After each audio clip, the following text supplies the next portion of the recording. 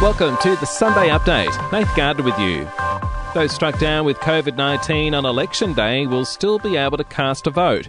For the first time, the Australian Electoral Commission is giving voters the option to cast a ballot via the phone.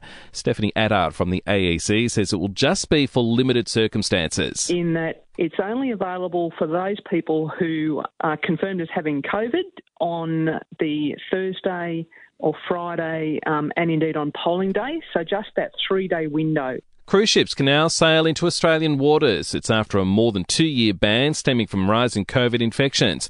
Cruising can now return to most ports subject to state government health protocols, including vaccinations, masks and testing. The Australian Passport Office has doubled the processing time for passports. A backlog of renewal applications has swamped the service. Investigations continue into a fatal plane crash in WA's far northeast. The crash at Kununurra claimed the life of a passenger who was in his 50s, while the 29-year-old pilot was flown to Darwin after suffering burns and serious injuries. UK Prime Minister Boris Johnson has been banned from entering Russia, the Kremlin making the move after accusing the British leadership of deliberately aggravating the situation around Ukraine.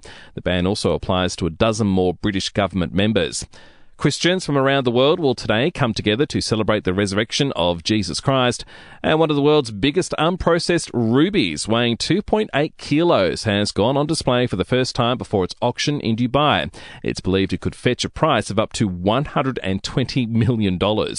To sport now, what a ruthless performance from AFL premiers Melbourne, beating the Giants by 67 points at the MCG. The D's piling on 10 goals in the third quarter, but coach Simon Goodwin says early on they didn't have it all their own way. GWS were beating us around contest areas, they were beating us at stoppage, and they were dominating a bit of time and a half. So our ability to get the game back a little bit level in that second quarter, but then to be able to really put the foot down in the third quarter was outstanding. Also wins to Adelaide and St Kilda. In the NRL, Melbourne too good for Cronulla and Manly over the Titans. And at the Bells Beach Rip Curl Pro, 3 Aussies are in semi-final action. And for even more sports news, make sure you check out the Sports Update. You'll find it wherever you're listening to this show. To entertainment news now, actress Liz Sheridan has passed away aged 93. She was best known for her role as Jerry's mother on Seinfeld. What'd you take his pen for? Well, he gave it to me. But you didn't have to take it. Jerry Seinfeld has paid tribute, tweeting she was the sweetest, nicest TV mum. And Justin Bieber has made a shirtless appearance during Daniel Caesar's Coachella performance in California. While at Coachella, Harry Styles and Shania Twain have teamed up to sing Twain's massive hit, Man, I Feel Like a Woman. And we'll see you tomorrow morning for another episode of The Update.